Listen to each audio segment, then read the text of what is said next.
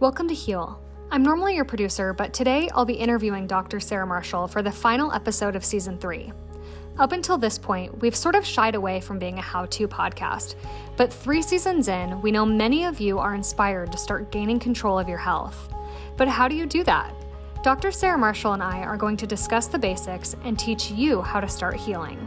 I'm Kendra Vicken, and this is Heal.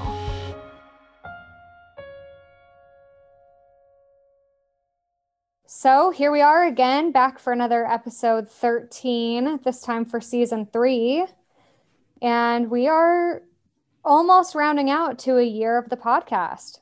How are you feeling, Sarah? Excited, good, kind of in awe of like what's happened and what's gotten created. And yeah, when we first started, it was just my whole thing was like, could we do this for a year? So I have a little bit of like, shit, what are we going to talk about now? We've been like, what else are we not saying? And then season 3 has been all about going beyond and what have we had not even considered. And, we're already starting to record and formulate season 4, which you guys will see soon and coming to a podcast station near you. And it's like, what do we still need to talk about? And then I'm like, well, then what are we going to do in season 5? But that's what's so cool is like each season, there's this kind of natural next step. So I just keep trusting that, and rad, awesome, extraordinary people keep showing up to be interviewed, and I keep pushing my own boundaries of challenging myself. And so, yeah, this has been quite a epic healing journey. And we've interviewed some amazing people this season. There are some that I keep telling everybody about, especially for me. That was Olaf Stahl, his episode about ping pong and table tennis and the healing powers of staying active, even some small ways like that. I think I've told pretty much everyone I've had a conversation with since I edited that episode. Yes. About that. It just, things we don't normally think of. Is there any standout episodes for you this season? Man, on one level, of course, there's all of them, but there's definitely, I kind of love the juxtaposition of season 3 because early on, we started to get into the spiritual and psychic and intuitive sides of both being a practitioner and being a patient. We had Corey Madia share about her, 6-7 year journey with Lyme's disease and, how that's actually heightened her experience of her connection to her intuition and needing to listen to things beyond the physical. And then my teacher who taught me about being a medical intuitive, Liliana Berzola, was, here with amazing things to say about that world of healing, but then also what it is for her as a Latina woman, as a business owner, dealing with, our cultural issues of race, our cultural issues of discrimination against people who don't have as much economic resources. So that got teased out of that conversation. All the way to, I'm going to put it in my words, the other extreme with Dr. Guy Maytal and Dr. Jamal Atella, who come from very traditional, highly esteemed medical backgrounds. Guy has been a professor at numerous medical schools and came from his work in Boston and is now in New York City, speaking from the position of a psychiatrist, dealing with, what does it even mean when we diagnose a disease at the psychological level? What does it do to people, for people? Where is it empowering? Where is it a trap? And then Jamal just coming in hot after 25 plus years as a kidney doctor, launching himself into the world of lifestyle medicine and trying to figure out where can some integrative medicine play a role in traditional practice. So we talked about psychic illnesses and we talked about diabetes 101 on the front lines of being an MD. So I just love that we covered so much territory this season. Not to mention you got to interview Dallas Hartwig, who when you and I were planning for this to begin with, I was like, all right, give me your dream list. And you're like, well, I really would want to interview Dallas Hartwig, but I don't feel like I can ask him that, yet. Yeah. And here we are before the year was even over. And he now laughs at me because we're friends and we've gone for hikes together. And he's like, I'm not sure if you're confused or just really acknowledging. And I'm like, I don't think I'm confused. He's, co-author of The Whole 30 and It Starts with Food, 2 New York Times bestselling books that, have been a pinnacle of my nutritional information that I give all of my clients for the last 12 years were books that he wrote. And so he'd always been a hero of mine for a long time. And I stumbled across his blog, I think 4 years ago, and found out that he lived in Salt Lake City. And so I've been kind of like stalking him in a loving way, you know, and we connected a couple of years ago, but it didn't, you know, fully blossom into a friendship, but it really has now. And that was just an honor. And it was so fun. And we didn't talk about food. We didn't talk about nutrition. We got into the dynamics of the feminine and the masculine and healing the masculine and the masculine evolution of life. I'm still wrapping my head around that episode, but it was awesome. That is awesome. Another one of my favorite episodes this season was Akela's episode about her pregnancy following 11 miscarriages. And I shared a little bit on the last episode 13 for season 2 about my miscarriage. And hopefully it's okay if I share this, but now I'm pregnant again, which is super exciting. In her episode, there's one line in her episode that I repeat to myself almost every day, which is that I will believe that all is well and good until I have irrefutable evidence to the contrary. And I feel like after loss, it's been easy for me in like this place of being pregnant after having a miscarriage to be like really convinced it's just going to happen badly again, because that's what I've never had a pregnancy work out. You know, I've just had the one loss, which is not uncommon, but in my brain, it's like, now I'm afraid that's all my body knows how to do. Yeah. And so hearing her speak on that and hearing that line, it's anytime I see that anxiety sneak up for me, that's kind of become my mantra. I've stolen that from her of, you know, I will believe that things are fine until I have proof otherwise. Mm-hmm. And there, man, every season there's just stuff that really hits home. And I'm sure for all the listeners too, that it might even be different than what it was for you or what it was for me. And that actually could be a cool thing for all you listeners out there to share with us.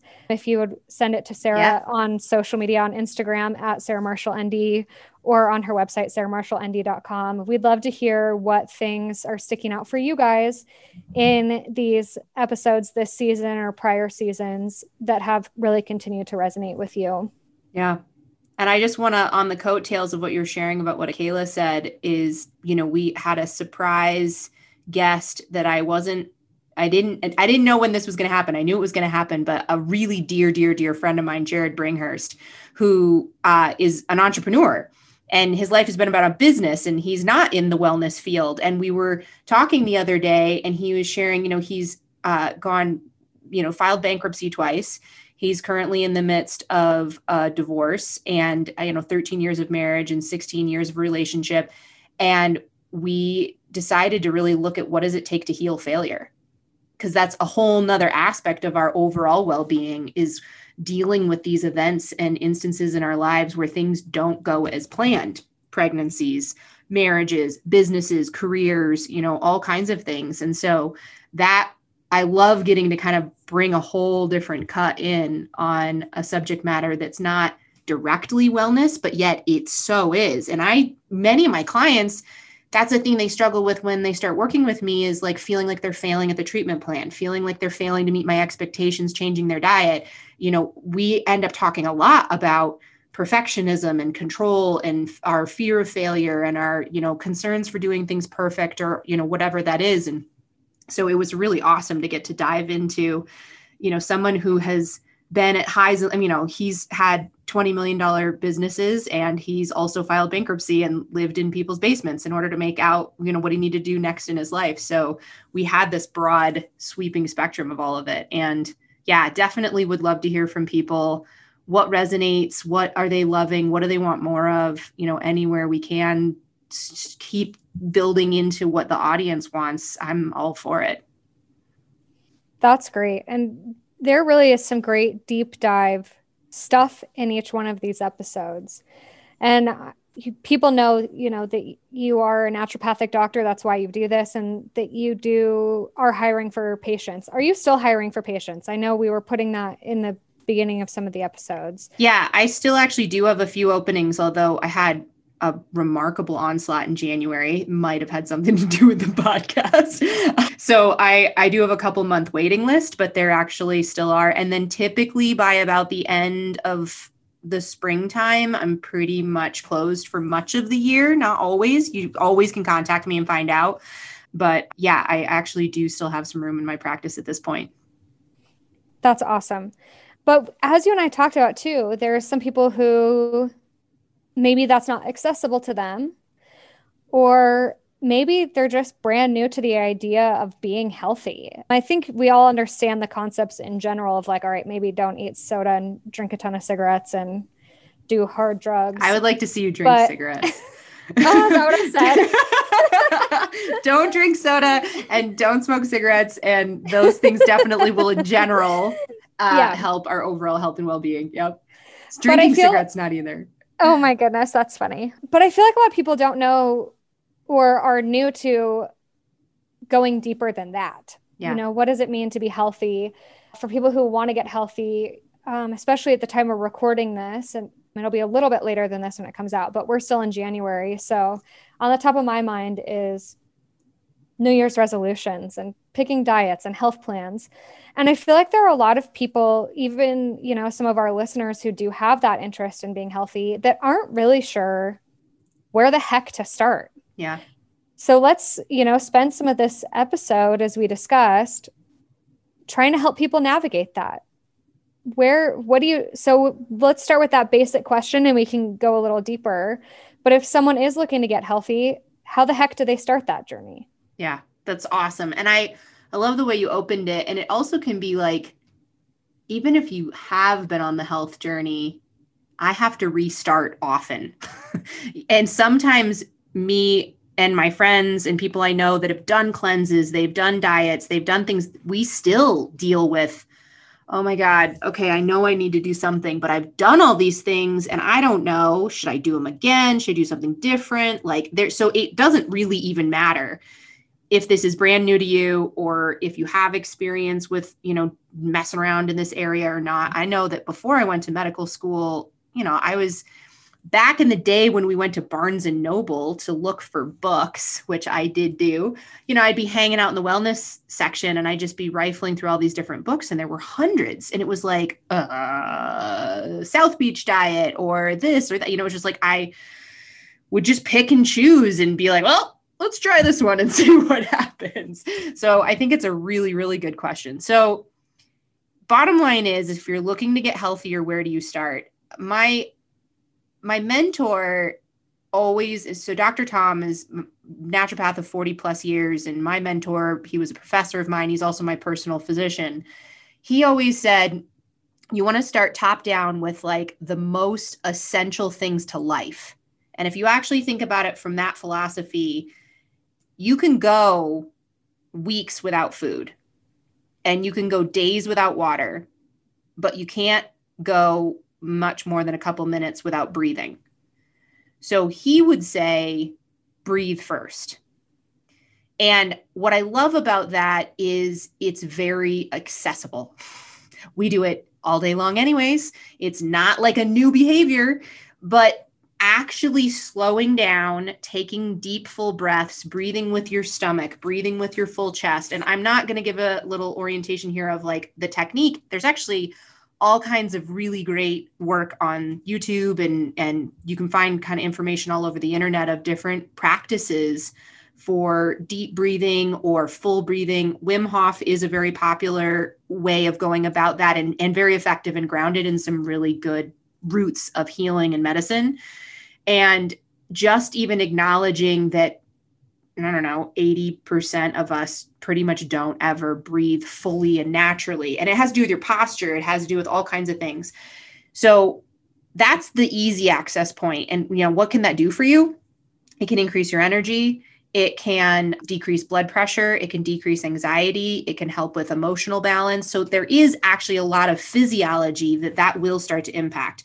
I think we've mentioned this resource before, but it's worth saying again, which is there's a company called HeartMath that has been doing a lot of research on lowering blood pressure and supporting cardiac health by balancing the sympathetic and parasympathetic nervous systems.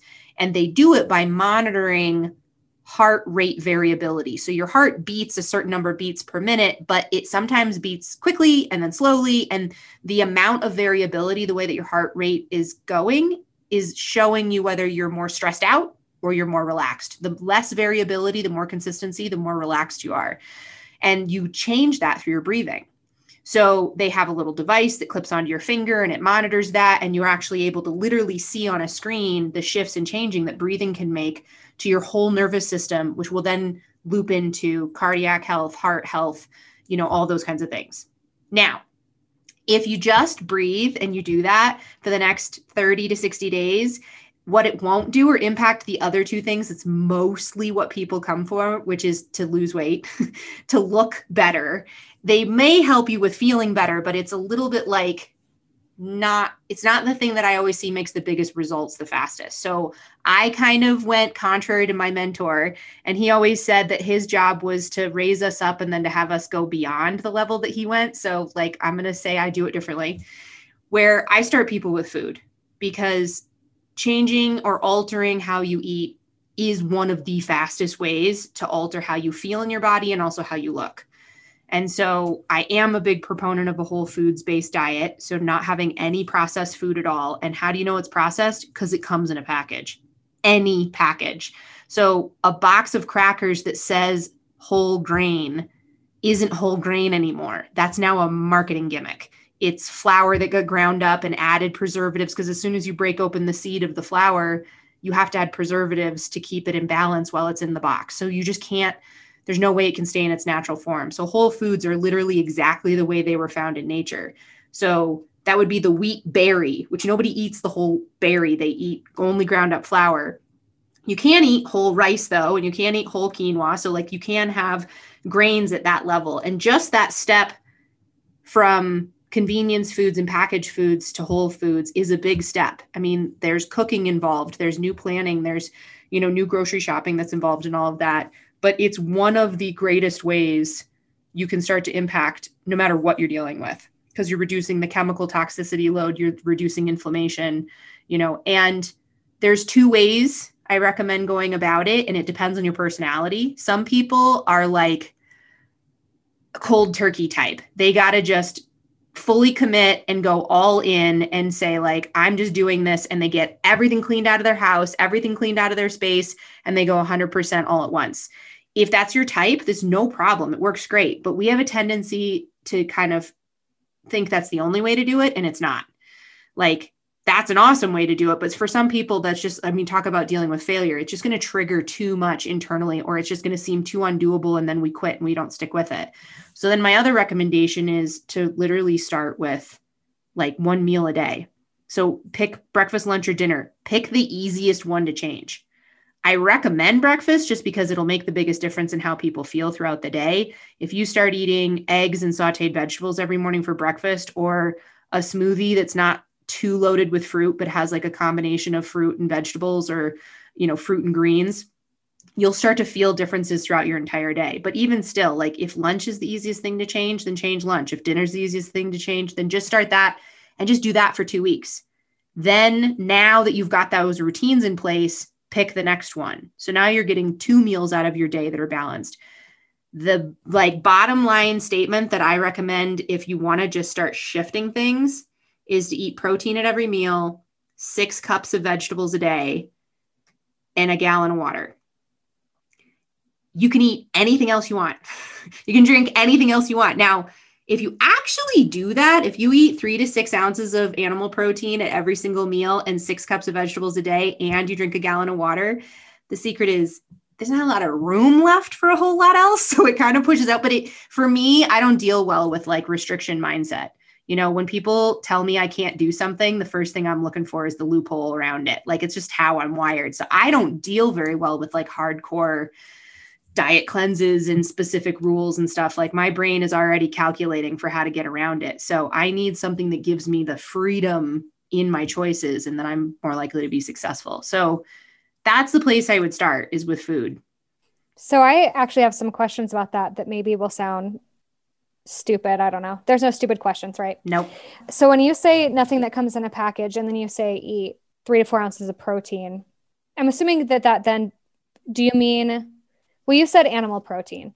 So how then do we choose like whole food animal protein? How do we pick the best animal protein to eat at the grocery store that doesn't have all those preservatives?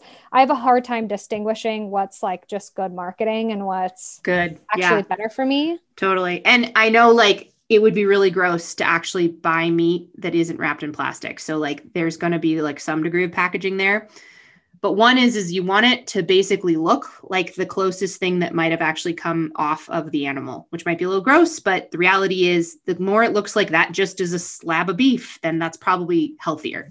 So meat is a tricky one because pretty much in most grocery stores, we only really have one option of a level. Well, we have two. We have decent USDA grade, standard traditional meat. And then you have less than that.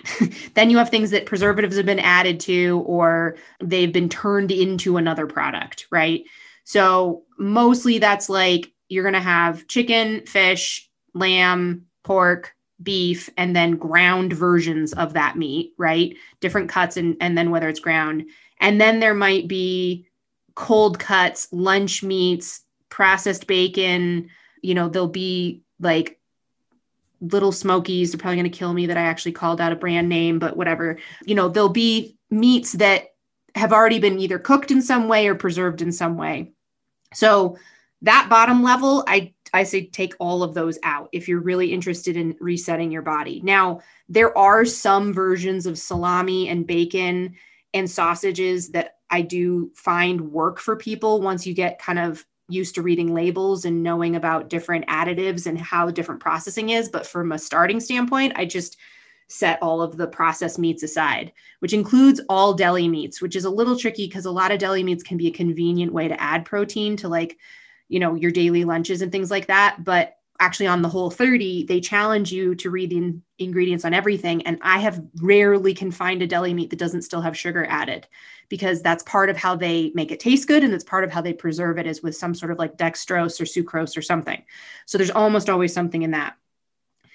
But then for me, the real best answer is there's some organic meats are available and some grass-fed meats are available. And then this depends on which animal. So like free range chickens, grass-fed beef, you're not really going to find free range pork. Pork is actually one of the harder meats for me to locate the healthiest version. And I pretty much have to go to farmers to get it. And it's not cheap. Now, none of the higher level meats are. And where I've kind of gone with my thinking about that is I eat less of it and I eat higher quality or more humanely raised animals. So personally, I have a farmer in Idaho and I order a side of beef once a year and I get 120 pounds of beef all at once. And then I eat that and nothing else. And there's a website called eatwild.com. And you can go on there and farmers will list themselves. There's a map, actually. You can pick your state, you can pick your city, and farmers will say, like, here's what I have available and here's how to get it from me. Some of them are commercially operating. You can get it from them all the time. Some of them you can order, but then they're going to only do slaughters on a particular schedule. So you would get 10 chickens all at once. And I do have a freezer downstairs. Now that's a whole nother level of commitment, but it does make a difference. So sourcing, I get my fish from a fishing cooperative in Bristol Bay, Alaska. And there's several different kinds of buying programs where the fishermen are now starting to work directly with customers, which helps them cut out the middleman and also helps them put their money into environmental sustainable fishing, line caught fish, things like that. But at the standard grocery store, you might have the option for grass fed. And I would always do that if you have the option. And then you might have the option for free range or potentially organic.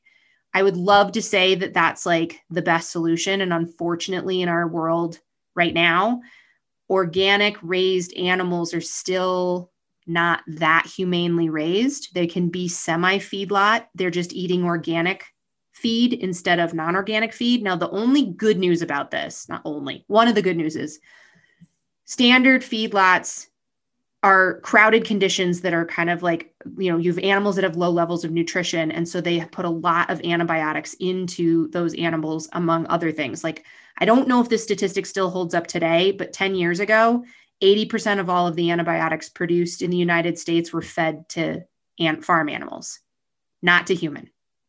So that's just keeping them alive because their conditions are so poor and their diet is like, there's a whole thing about cows are not supposed to eat corn.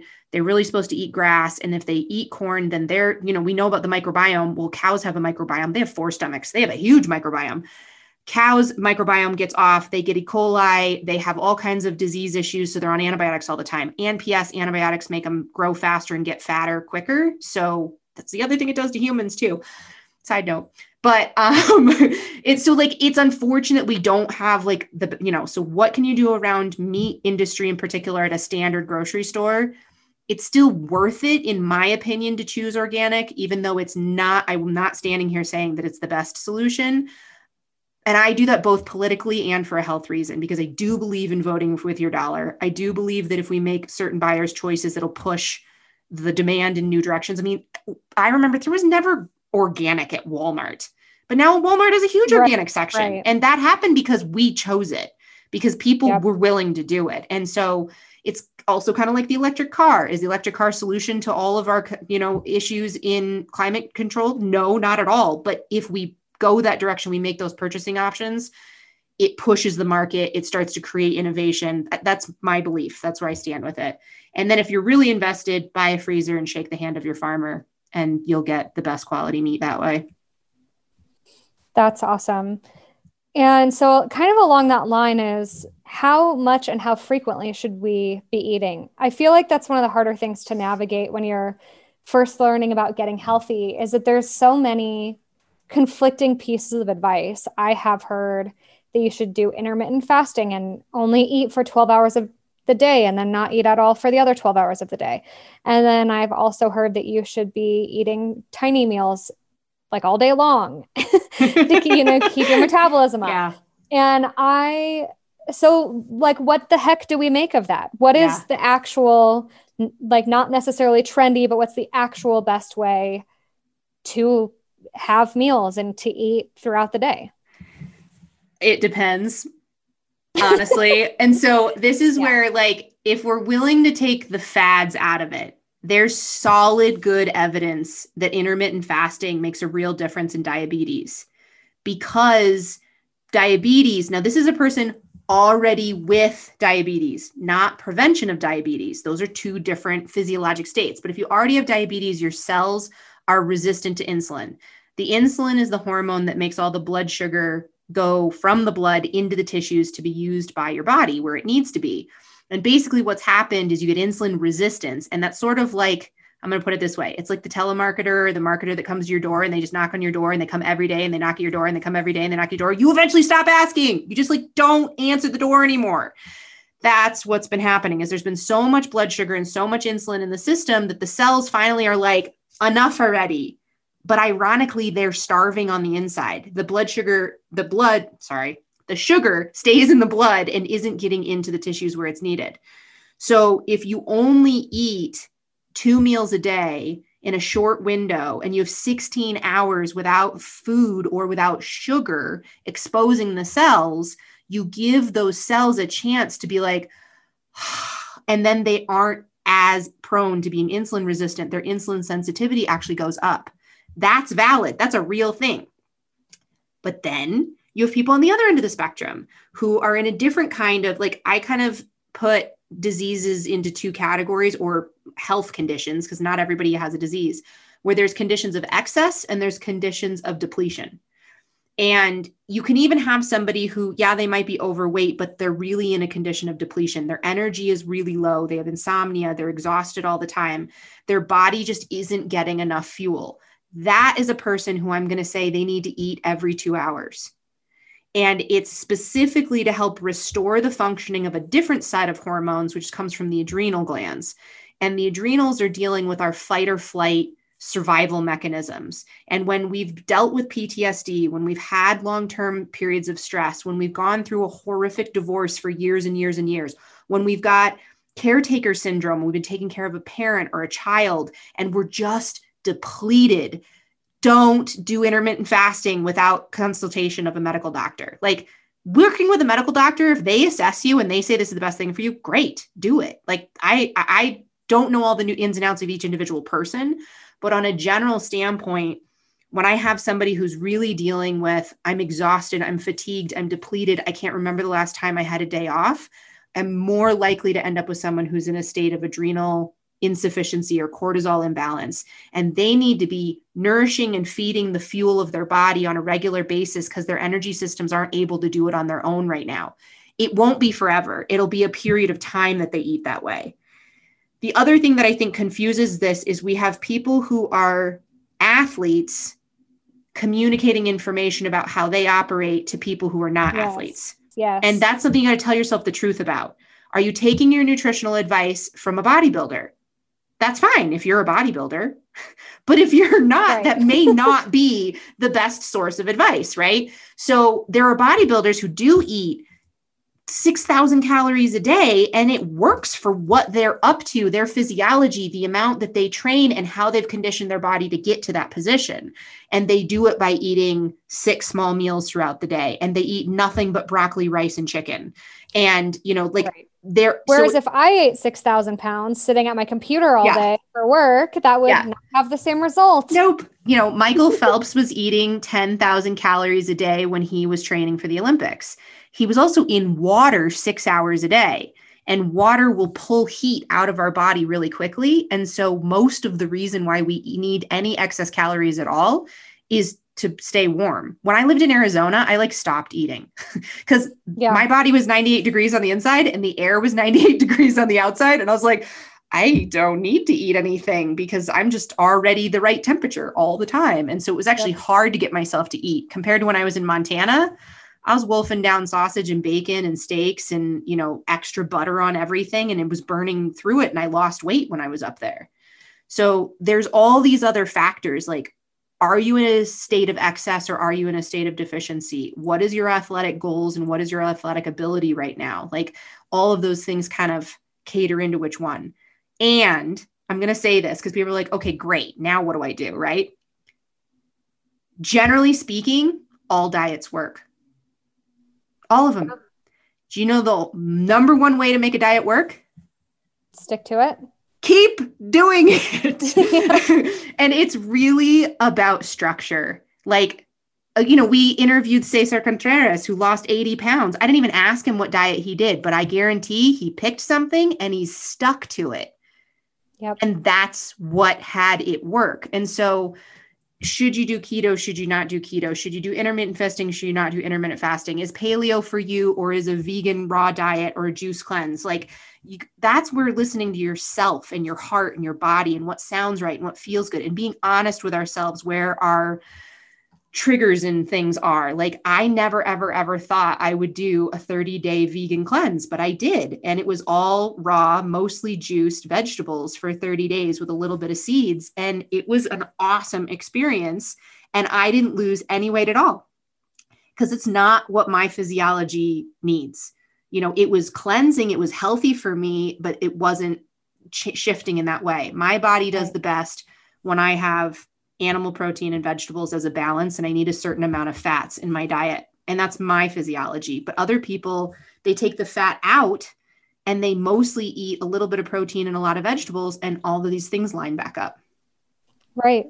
Well, then there's, you know, there's so many extremes there, right? I mean, there's vegan diet and then there's a keto diet, and those are, you know, like pretty much opposite things. But I know people who feel healthy and successful in both of those diets. And I'm actually going to pull in from Dallas Hartwig, actually. He wrote a book. I have it sitting on my desk. I'm looking for it. The 4-Season Solution. And what I love about this project is that he talked about how our physiology shifts with the seasons. And that's something that you actually, when you start getting into these diets and you read about a lot of them, yes, stick with it to reach your goal, but there is a natural shifting and changing to what your body wants at any given time. So it's another thing that trips people up sometimes. So like, oh gosh, what's the author of Bulletproof Diet? I've lost his name all of a sudden, but I'll think of it in just a second. But I remember reading one of the more recent books in the Bulletproof series, and he recommends, you know, Bulletproof is practically keto, if not full keto. And it's a very strict paleo diet, but then he takes a break and goes all vegan for like either a week or 6 weeks, depending on what you're doing. And he intentionally brings in this pulsing of a cleanse and letting your body release things and shifting the physiology. In Tim Ferriss's 4-Hour Body, which came out forever ago, but is still a great basis for this conversation of like how to get healthy, because he basically talks about the biggies: sex, sleep, energy, fitness. Like that's what we want. We want great sex. We want good restful sleep. We want to have good energy. We want to look good. And he nailed it in that book. And he talked about 6 days on, 1 day off. And there's even some research that says if you stay on a restricted, rigid diet, you could potentially put yourself into an intentional hypothyroid state where your metabolism starts ramping down. Now, it's not really anything you're going to see in your blood work per se, but if your body thinks it's starving, it's going to start compensating for that. And you're not going to get the same results. So pulsing things on a certain schedule can make a difference. What I like about what Dallas Hartwig said in the 4-Season Solution is something that just resonates more with me, which is staying in tune with nature. So in the summertime, more fruits, higher carbohydrates, you're also active longer days, you're outputting more energy, you're more social, you're more wanting to be out in the world. And then we naturally have harvest time in the fall. And what's available in the fall? Potatoes and pumpkins and squash and all these starchy vegetables, because we're supposed to gain weight in the fall so that we make it through the winter. And so many of us get so mad when we put on, the idea is to take it back off in the spring, but we put on 5 or 6 pounds in the fall. It could actually be part of your natural biorhythm, except that we don't run out of food in the winter. That's the only difference, because our grocery stores are always stocked.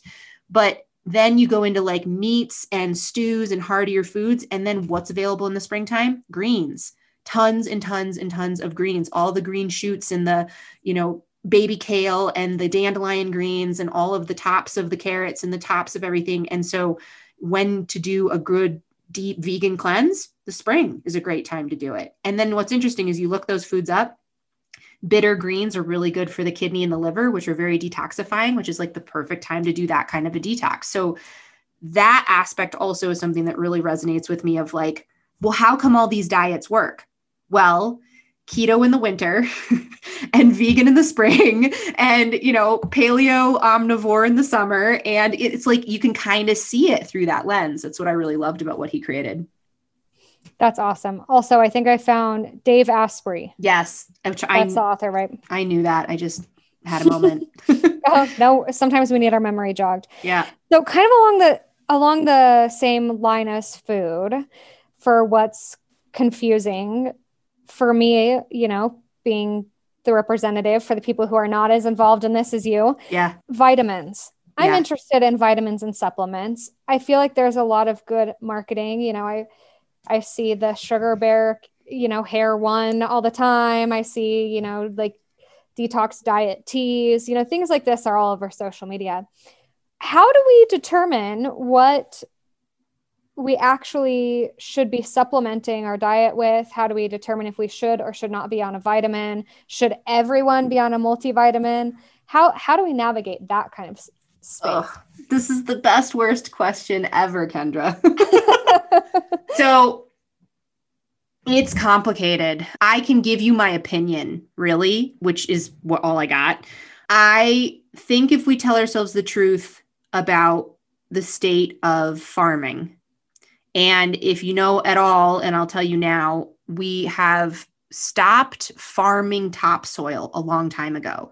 So before fertilizers were really a thing, which really was post World War II and didn't completely take hold until the 1970s, you couldn't grow food without healthy, nutrient-dense soil. It wouldn't grow. And then the crops would be incredibly weak. Just like if we were nutrient deficient, our immune systems would be weak. We would be susceptible to disease. Same thing happens with plants.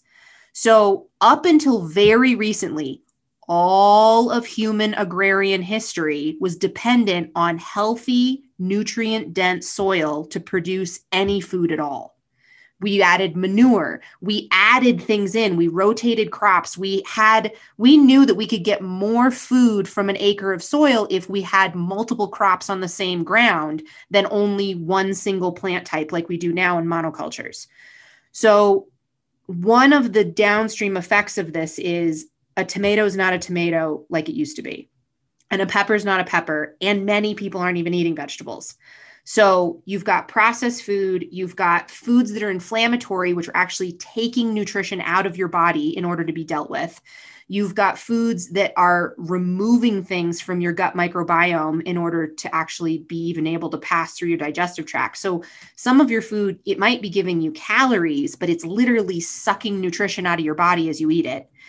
And then in addition to that, even if you do eat a relatively balanced diet and you've done the whole foods thing, we just don't have particularly the minerals. So you asked about vitamins because that's what we often think about. We kind of put them all in one category, but I'm going to tease it apart that you have different categories of things.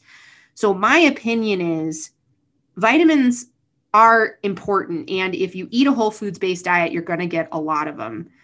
But minerals are the most critical. So if you're going to prioritize something, prioritize mineral supplementation. Now, I'm not talking about calcium. And that's another thing where like the only mineral we ever talk about is calcium. Everyone's like, calcium prevents osteoporosis.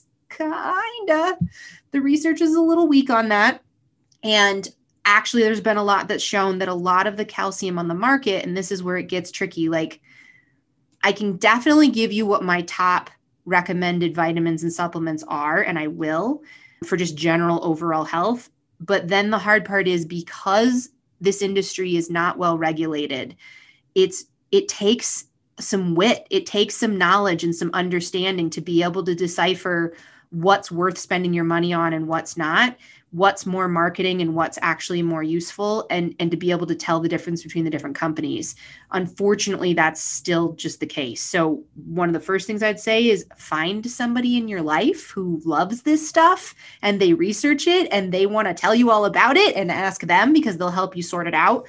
But my top favorite things that I do think support people overall is a B complex.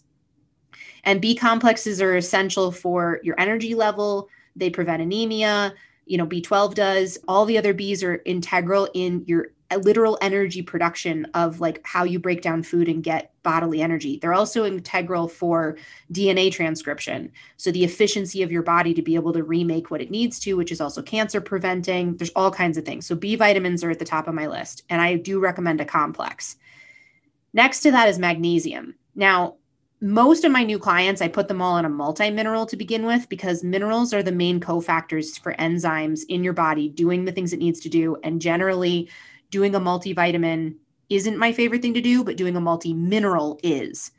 So multi-minerals can actually start to give you a base of even boron and molybdenum and things you've never even thought you needed, but you actually do need a little bit of it. But then after a couple months on a multi-mineral, I almost always just leave people on a magnesium supplement. And then this is where a little chemistry knowledge starts to kick in, because there are mineral supplements on the market that, there are companies that the goal is to make the cheapest version of the thing that they can. So there's inorganic minerals and there's organic bioavailable minerals. So there's minerals that are literally made out of rocks. Those are not so absorbable. And then there's ones that are made from more food-based substances. And so you'll see minerals that have any kind of, and I know this is going to get a little technical, but an amino acid chelate to it. So magnesium glycinate, magnesium citrate, magnesium malate. Those are some of my favorite ones. And combinations, when in doubt, I'll do like a tri-mag that has all three of the most common chelates so that you're getting different things. Now, they actually do absorb differently. And for people who have stomach sensitivity to magnesium where it causes diarrhea or loose stools, magnesium malate or glycinate tend to be the most absorbable, so you don't get that GI effect. So B vitamins, magnesium or minerals, probiotics. And this is another one where there's been a lot of research recently that's kind of gone back and forth if probiotics are really worth it or not. Here's my thing with probiotics. There is a case to say that for some people taking them makes no difference. But there's also a lot. Like if you have IBS, if you deal with any sort of diarrhea, if you have chronic constipation, which is like a whole ton of people in the population, that it shows it is of good benefit. So Is there a chance that you're taking a probiotic and it's doing nothing? Yes, but it's sort of like it's either doing nothing or it's doing a lot of good things. And if you're paying attention to your body, usually you can tell in a couple of months that like, oh my gosh, I actually feel way more regular. And I can't tell you the number of people, I know we're going to talk about poop, but just let me do it. I can't tell you the number of people who they tell me how normal and regular their bowel movements are. And then I have them do a GI transit test. This isn't foolproof, but it's a pretty good at-home way of testing how your transit time is. Take 7 capsules of charcoal and then wait for the black stool to come out. So what happens in many people is it's 2 or 3 days later, but they're pooping every day. So their experience is I'm regular, but what they don't know is it's taking 2 to 3 times longer than it's supposed to for food to move all the way through their system. That is going to be a source of toxicity and a source of inflammation, because the longer the transit time, the more possibility that toxins or parts of the body's trying to get rid of things are there to get reabsorbed. So what's a good transit time? About 18 to 24 hours. So, something should basically go into your mouth. It takes several hours to get all the way through your stomach and into your lower digestion. And then it should take another like 10 to 12 hours to get through your colon. And so that's also something that surprises people. They often think like they eat and poop and that was all the same thing. No, that was probably 3 meals ago. So there is a little bit of a lag time there, but which this is, and maybe this is kind of a joke, I don't know, but this makes me think about like when you eat corn. Yes. And then like how quickly, is that kind of the same idea, right? Like, it's so if similar. I'm noticing the corn husk in my poop the next day. Right. Is you that probably like have decent transit time. The only caveat is that corn can be inflammatory. So if you have any inflammation, it'll quicken your transit time. So it'll be a false positive. That's why charcoal is a better indicator, because it's inert, it's neutral, and it'll just stay together. So that's the only problem with using corn, but otherwise you're on the right track. Now, here's a question too about like that idea of just going and taking 7 capsules of charcoal. Yeah. Is I had heard once, and like, please correct me if this is wrong, which is why I'm bringing it up, that you shouldn't take a lot of charcoal if you're on medication, because it can absorb the medication before your stomach gets to, or something like that. You definitely wouldn't want to take the charcoal with your medication or even other supplements, because they'll stick to the charcoal and not get absorbed by your body. So if this were something that you wanted to do, you'd want to time it away from other medications. I should put in the show notes how much time that should be. If it's like 3 or 4 hours is what my brain is telling me, that 3 or 4 hours should be sufficient, because at that point, the medication's gone through your stomach and is already getting absorbed by your liver and small intestine. And then anything you did after that would be safe. Okay. That's great clarification for if someone wants to go home and try it. Try this. No, I'm really glad you brought that up. So we talked about B vitamins, magnesium, probiotics, and then my next one is fish oil or some sort of an omega product. If you are an animal eater, I'm a big proponent of fish oil. And this is one where a lot of people will do this, and then, I may betray something here, but I'm just going to say it anyways, which is like, you always need to consult a physician when you're adding anything to your diet, especially, or supplements, because of interactions with medications and things like that. Now, these are on my list because most of these are pretty innocuous in the sense of there's not a lot of cross reactivity. There is a thing about if you're on thyroid medication and you take minerals at the same time, it binds with the thyroid medication. So you want to take thyroid medication at least an hour or 2 away from all food and all other supplements in general. Most people already know that are taking that medication. Right. So there are some things to be in consideration of. And with fish oil, there is a possibility, some say, about it over thinning your blood. Now, I can't point to the research per se that proves otherwise, but my general understanding from my naturopathic community is that is really hard to do. Like, you would have to eat so much fish oil, you're like growing gills, for that to start to be a problem, where you get into a problem of like excessive bleeding before surgeries and things like that. And if you're on a blood thinner already as a medication, then you got to consult your doctor before you do this. But some of my clients have actually been able to mitigate how much medication they've needed of their blood thinner by balancing it out with fish oil and with a few other things. But then they have to be very consistent about it. You can't skip days. You can't do it sometimes and not other times. You've got to be just as consistent as you were about your medication. So that's my caveat there. But in general, Fish oil is so good for our brains, our memory, our ability to focus, for hormone balance, for being heart healthy, for being anti-inflammatory. It's just really critical. And even better than a fish oil supplement is reducing the amount of omega-6s in your body, which is arachidonic acid, which is the oil that comes from plant oils, processed food, fried food, like the whole world of fast food. So ultimately, you want a 1-to-1 ratio of omega-6 to omega-3 in your body. Almost none of us have that. I work really hard at it and I don't have that. It's hard to do. If you can get to a 1-to-4, that's at least considered optimal health. Most of us are walking around with 1-to-10, 1-to-12, and that's where all the inflammation in our body is coming from. So there's a little bit of taking a lot of fish oil to kill off the inflammation is like trying to spit in the ocean and change the tides. You really do have to deal with the source of the inflammation. Yeah. But in addition to that, it's incredibly helpful for hormones, for brain health, for all that kind of stuff. And then my last one on my list of the top 5 is vitamin D. And I feel like we've talked a lot about vitamin D during the COVID era, so I don't know that I need to beat that drum too hard, but we're all predominantly vitamin D deficient. It actually does show that vitamin D supplementation does make a difference in your health, because that was always my question. I'm like, well, we're supposed to be outside and we're just taking this supplement instead. Does that even make a difference? Does that change anything? It does. It does help your immune system. Vitamin D is very antifungal. It can be antiviral. It's supportive of your immune system, your eye health, your skin health, so many things. So I do also have that one on my list of top 5. Now, I've already said a lot, but I do want to just kind of point to what you're talking about. It's just like, how do you know what to supplement and where to go with it? And, you know, just like if you were going to take a medication, you'd probably want to read about it. So you'd want to get some good, solid information.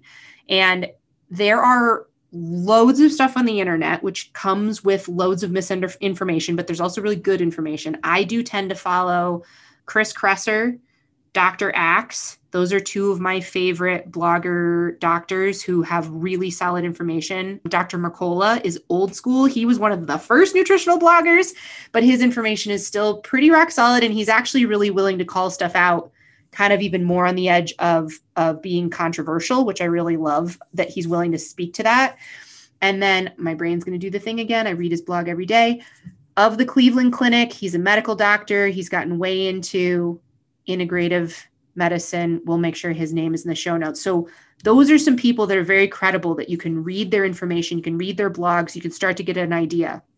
There is a book called Prescriptions of Nutritional Healing that 2 medical doctors created, I don't know how many, probably 20 years ago now or more, and they publish updated versions of it.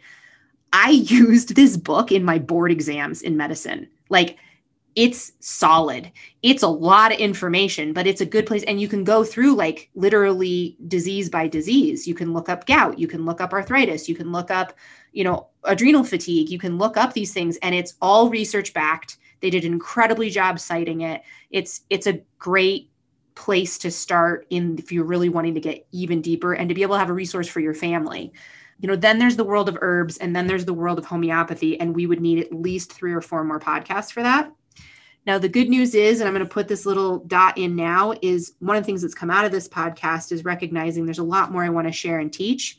So over 2021 and into 2022, I'm going to be producing some courses, and we're going to be able to get into some of this stuff in even more detail to help sort these things out about where do I start and what do I do and how to figure these things out with groups of people in some online virtual courses. And then I hope someday in-person workshops when we're able to do that again. So I will definitely be able to start to support people more in that genre when they're not going to just come be, a private practice member in my business. And along that line, if anyone's listening to this in the car or somewhere else where they've been wanting to take in all this information but unable to write it down, don't panic. I will put it all in the show notes on our website for you. This will probably be the most extensive show notes for an episode that we'll ever have done. Yeah. But I will make sure to list there for you guys Sarah's top list of her top recommended vitamins and minerals, as well as the books and the blogs she's mentioned. Yeah. So all of those resources will be there for you. And there you can sign up for the newsletter as well, which I highly recommend you do, because then you'll be one of the first people to know when her courses go live about these general health issues. And that's Mark Hyman, MD from the Cleveland Clinic. And he's Awesome. just been really extraordinary at bridging the gap between conventional and integrative medicine, which I really appreciate. I sometimes disagree with him, but I think that's awesome. Is like, I'm glad that there's discourse and we're looking at it. We're figuring stuff out. So yeah, we'll have all that in the information. Well, let's wrap up with just one more question. Okay. If there was one thing that you would want everyone to know or to do to be healthy, what is it? Sleep. So I think this is a moving target. I think if you asked, in the 1960s, it'd be one answer. And in the 1990s, it'd be another answer. But with where we are now and the way our lives are, there's this badge of honor that we can make it through life on 4 to 5 hours of sleep, or I'm fine with 6 hours. And yet, okay, I'm totally, if this client hears this, I am totally picking on you in the best possible way. And thank you for being an example for all of these people out here listening. But I had a client recently tell me she's totally great on 6 to 7 hours of sleep every night. Like she totally works for her, but she just has a really hard time getting out of bed in the morning because she's so fatigued. And it's like, I get it. Now, I also know that there was like a period of time where you did feel good on 6 to 7 hours. And then now there's this fatigue, and they're not always directly related. But the very simple answer is, when you're thirsty, what should you do? Drink water. And when you're hungry, what should you do? Eat food. And when you're tired, what should you do? Sleep. Not drink caffeine, not go to the gym, not collect $200. Like, if you're fatigued for any reason, even if the reason you're fatigued is because you have a disease, or the reason you're fatigued is because you're going through menopause, or the reason you're fatigued is because of some other circumstance, do you know what we do when we sleep? We heal. Your body is trying to make you stop so it can freaking get its job done and heal. And then you'll be better. And when you're better, guess what? You'll automatically sleep the amount that you actually need with no alarm. So here's the test. And this will take something for people to organize their lives this way. But if you could go to bed and actually be prepared to go to sleep at 10 o'clock and not wake up with an alarm for 7 days, then tell me what the average was. Mm-hmm.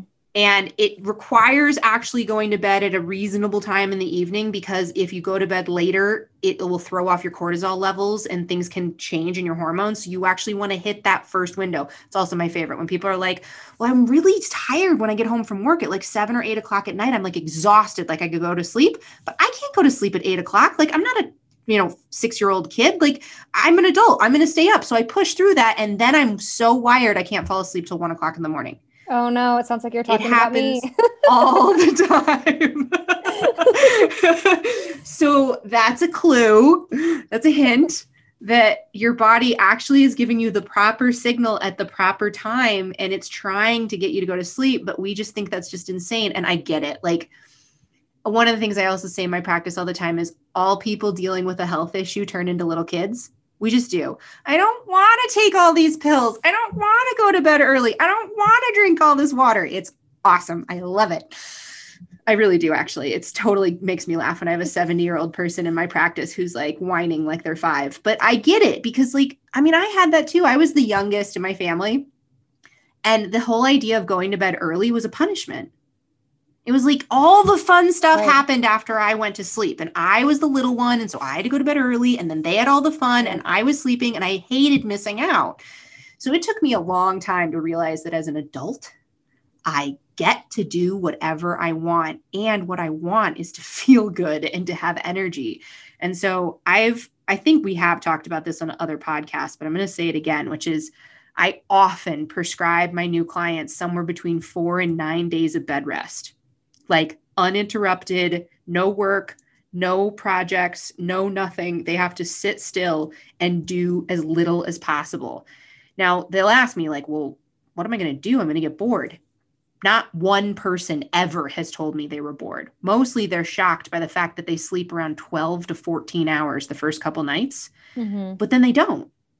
Then there's like this natural reset that starts to happen, and then their body gets into this rhythm. And some people sleep the entire week, depending on how exhausted they've been. But some people will actually say like, the first couple of days, I was blown away. I slept till 11 o'clock in the morning. I've not done that in years because they gave themselves the full permission. There wasn't even those thoughts saying, you're going to have to do this in the morning, which will wake you up earlier.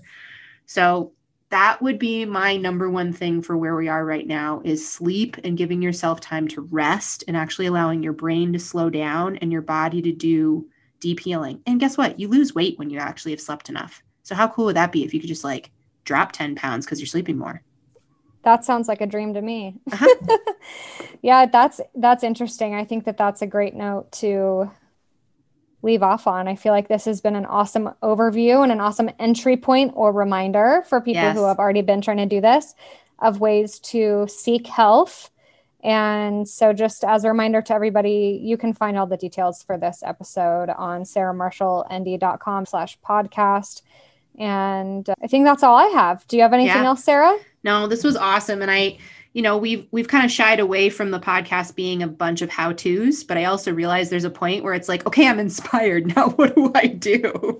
I'm glad we did this. And, we look forward to hearing from everybody so we can get more of what you want this to, what topics you want us to cover, what places you want us to go. And I've even been kicking around the idea of creating some Q&A sessions where like we would literally just put out a Zoom meeting notice on the podcast or on the website. And then, in the newsletters, you'd be able to get it. And it'd be like, office hours with Dr. Marshall, and then be able to use that as helping other people and sharing that information and finding out what people's questions are so that, more and more people can get the information they're looking for. So that's what we're here to do. That sounds great. Well, it's been an amazing season and I look forward to season 4. Yep. It's going to be awesome. Thanks, Kendra.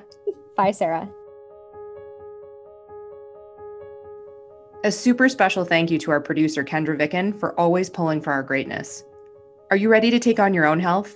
I'm now accepting new clients for 2021. Contact me at sarahmarshallnd.com or Instagram at sarahmarshallnd. For a full transcript and all the many resources from today's show, visit sarahmarshallnd.com/podcast. Send us your questions as well. Anything that we missed or you're unclear about in this episode. Thank you for listening. Support and spread the word by leaving us a review on your favorite platform so we can heal our world. Thank you to our music composer, Roddy Nickpour. This is Dr. Sarah Marshall. We'll see you in season 4.